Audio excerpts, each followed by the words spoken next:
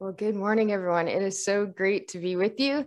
I'm thrilled to be able to share with you today in a room with many people that I know and love and respect, and some people who have actually been a part of my own personal journey for quite some time.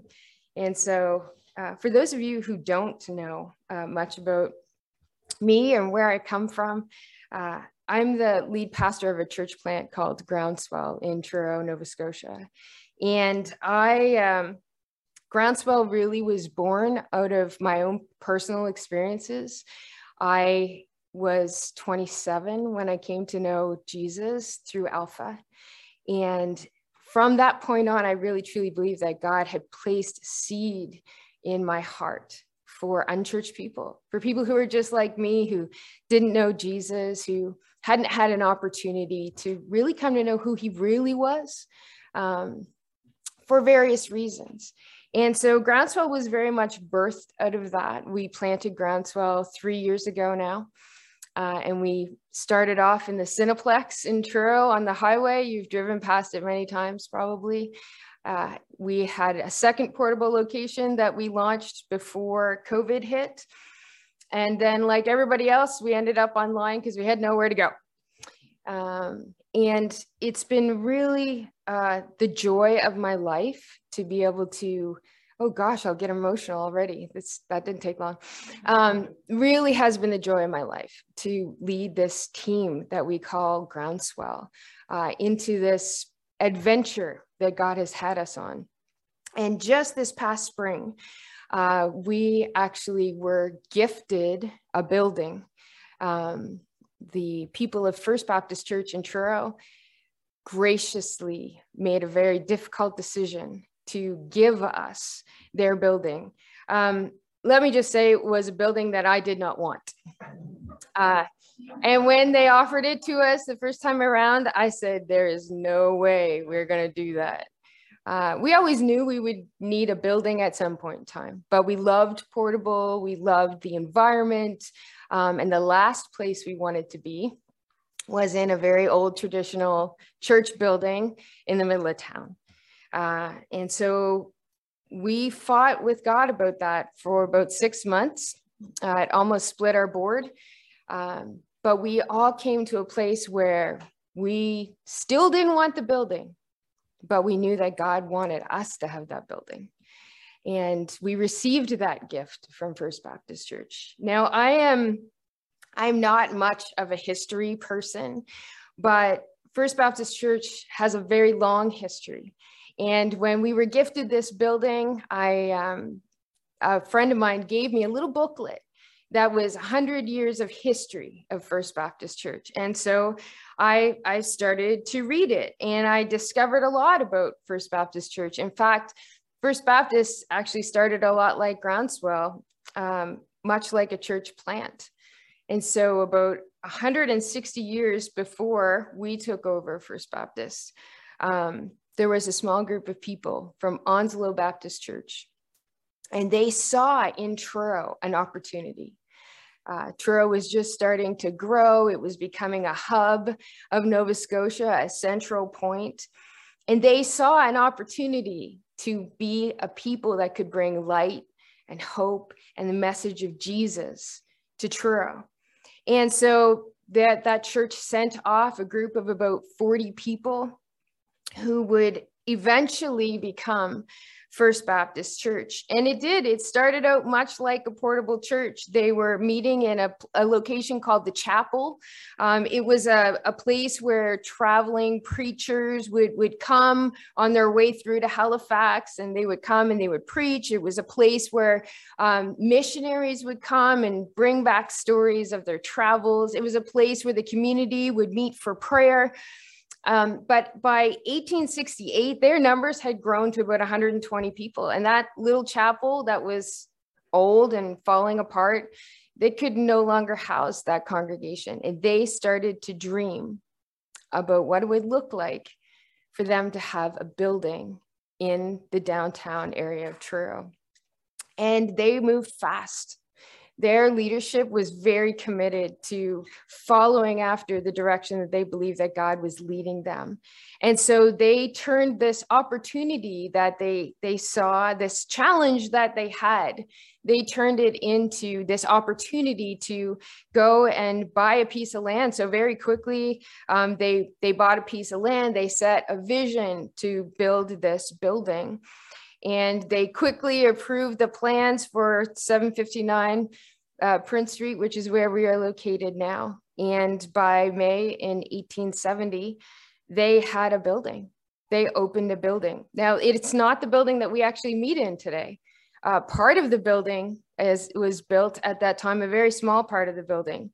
But in the early 1950s, that congregation had grown so much that they actually tore down their sanctuary and built a new one because they had a passion to reach more people, and their building was too small for them to do that. I mean, it's a great problem to have, right?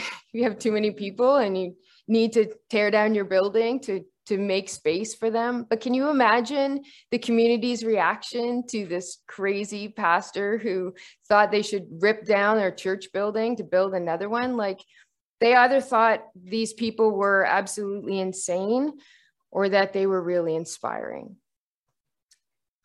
I can imagine how difficult that was for them to decide to tear down this building that was full of memories and firsts, where people had come to know and follow Jesus, where young couples had pledged their love to one another in front of their family and friends, where families had said goodbye to someone that they loved, where a congregation sang songs of worship and caught new inspiration for life's trials. They made a courageous decision to demolish that building and build a bigger one because they believed that God was going to do something more through them. On May 5th, 1957, they held the last worship service in that original First Baptist Church building. And Reverend George Allen was the pastor there at the time, and he delivered a powerful message to that congregation as they prepared to step out in faith into this new reality. And this is what he said, is a little excerpt from his message. He said this: "What we are doing is in line with our historical precedent. We are doing what the fathers of this church did. We are illustrating their spirit. We are doing what they would do if they were in our places today. We are following their example, and their mantle has fallen upon us. 88 years ago, with sanctified common sense." I love that line. Sanctified common sense. There's something good about that. "They seized the wider opportunities which God gave them here. Today, we seize the wider opportunity which God gives us. Did we not do this, we would be unworthy descendants of our noble forebears. May God grant that our children, grandchildren, and great-grandchildren be governed by an equally wise and sanctified ambition." Isn't that amazing? Like, it's just so amazing to me that they had so much vision that they would do such a crazy thing to rip down this building, build a new building with the faith that God was about to do something more through them. Now, I'm sure when Reverend Allen delivered that message, he would have never thought in the years to come that the church would actually face consistent decline, that Sunday mornings would become opportunities for you to pick up your groceries or go take your kid to play hockey.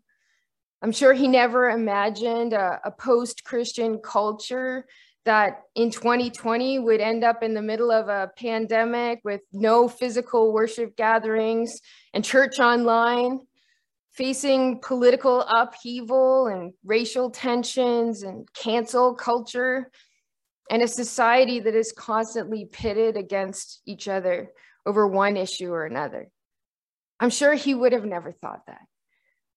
I wouldn't have thought that. You know, in fact, 2 years ago, I would never have imagined that we would find ourselves where we find ourselves today. We were seeing growth in our church. We were, tracking with that strategic plan. We were reading all the books and listening to all the podcasts and learning from some of the greatest leaders of our day. We would never have imagined that just 18 months later, we would be trying to figure out how to get people back into a physical building, that we would be facing government regulations and vaccine controversies, and that we would end up in the steepest decline in church attendance, maybe, possibly, in the history of the church. Many of our churches are trying so hard to get things back to the way they were. We're pulling out our best programs. We're making all the phone calls. We're working tirelessly to create thoughtful sermons and welcoming environments.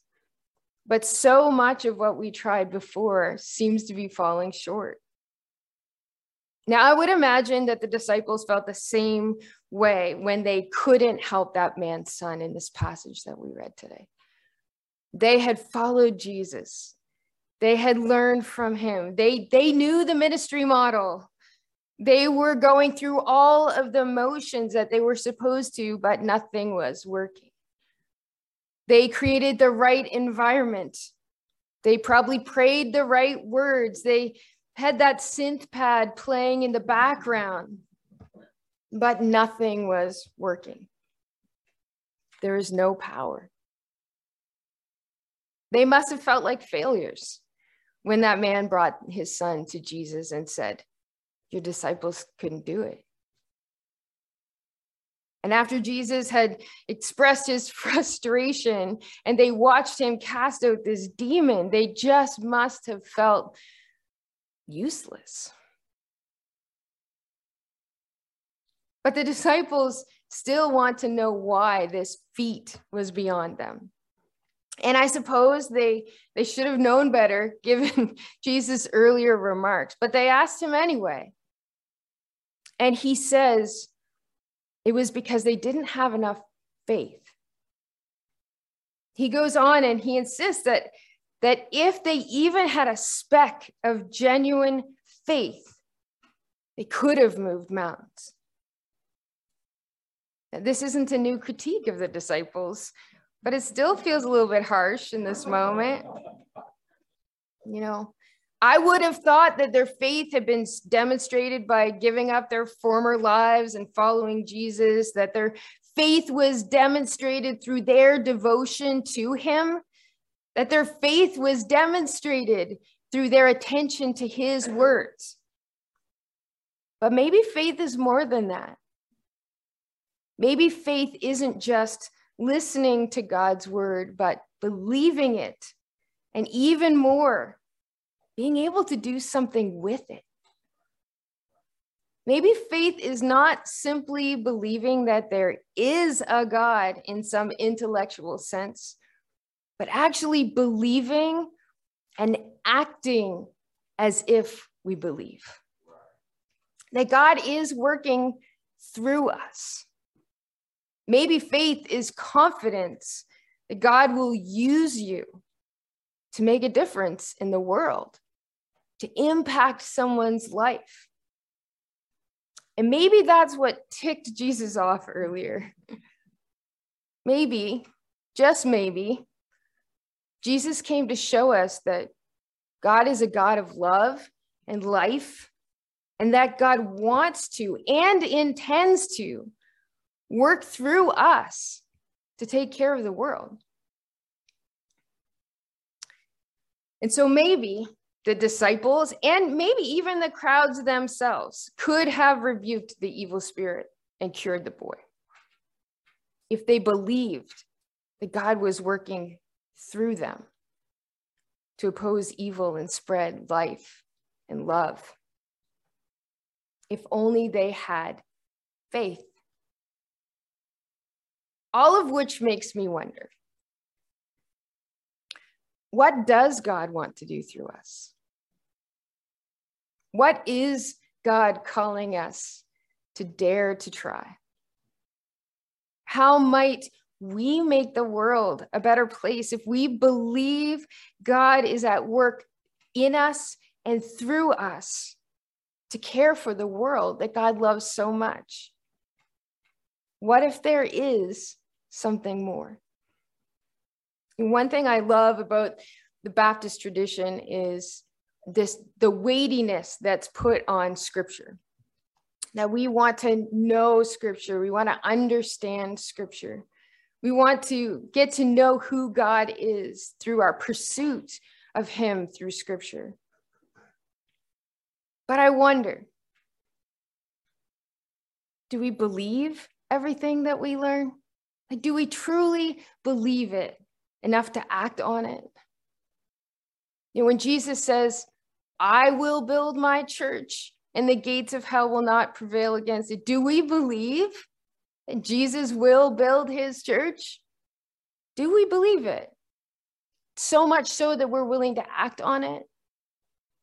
You know, when Jesus said that we would do so much more than he did because the Holy Spirit is in us, like, do you really believe that?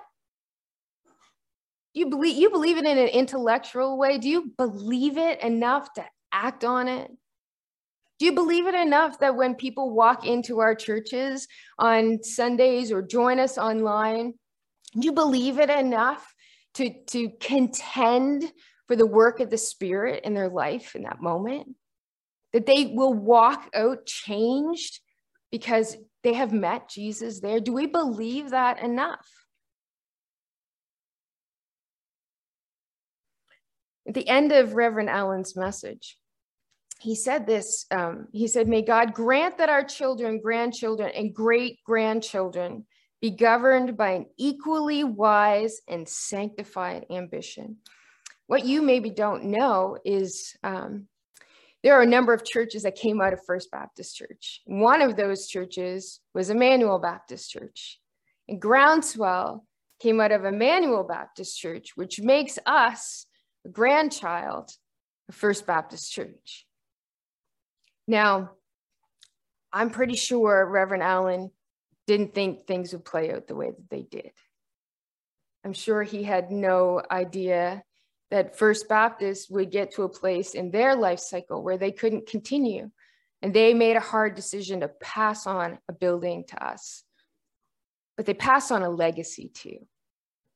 They passed on a legacy. And what Reverend Allen spoke about in his message, what he probably prayed for, actually has happened.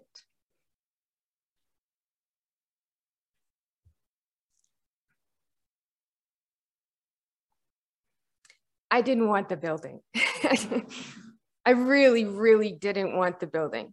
And honestly, it's only been in probably the last few weeks where I can say that I can truly thank God for the gift of that building. Because now on Sunday mornings,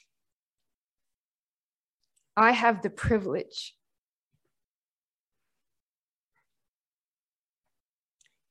of watching people who I've never met before walk in off the street because they're being called there.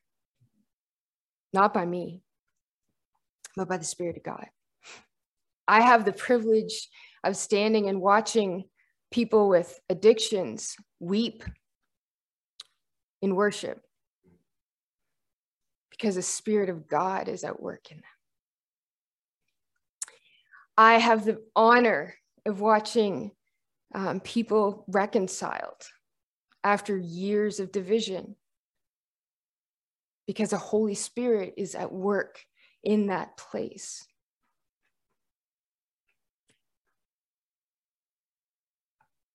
I really believe that God is calling us into a really exciting season. Not just us at Groundswell, but us as the Big C Church.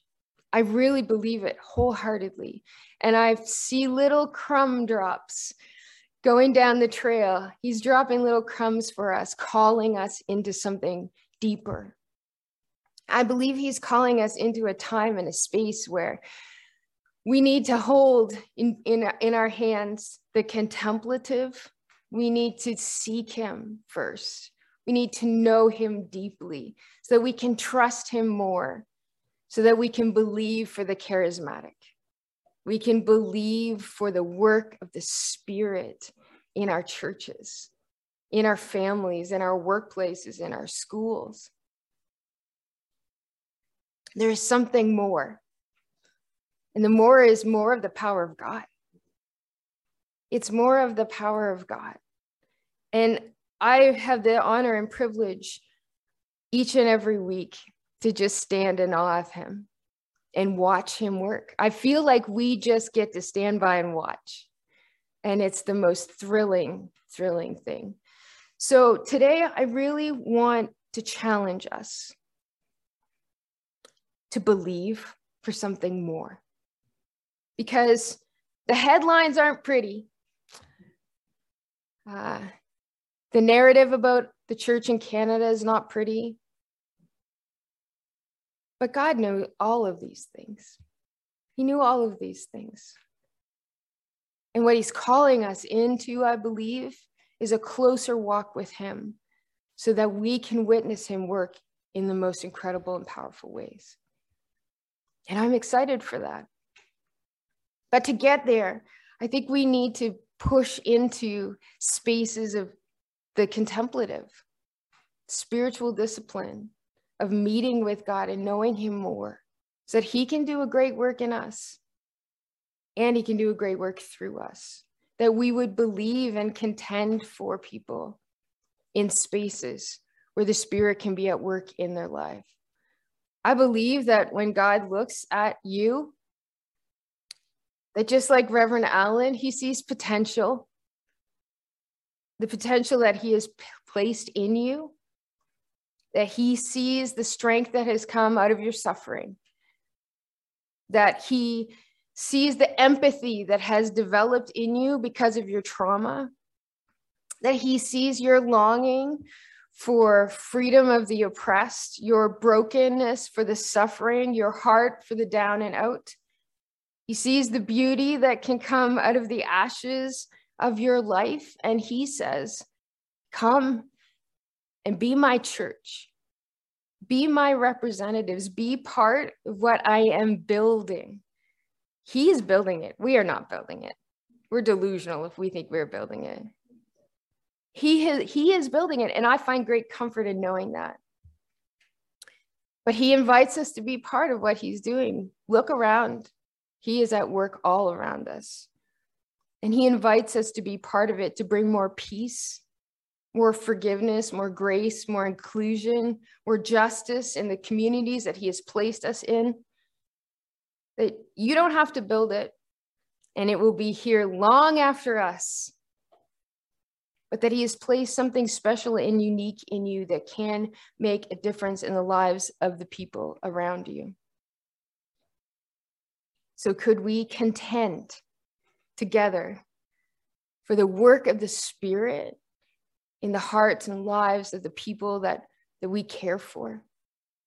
Could we contend for that together and believe beyond a shadow of a doubt that God is who he says he is, and that he will accomplish everything that he has promised? Could we have faith to believe today for something more? Can I pray for you? Lord God, I thank you today for the people in this room, for the people watching online. Lord, I pray for them specifically, that you would be speaking to us, even in these moments. That, Lord, your Spirit would speak to us in a unique and special way, that we would hear from you in a way that we need to today. If we need to be met in our pain or our suffering, Lord, I pray that you would meet us there. If we need to be met in our joy, Lord, that you would meet us in that moment. If we need to hear from you, if we need a word of correction, Lord, we pray for that too.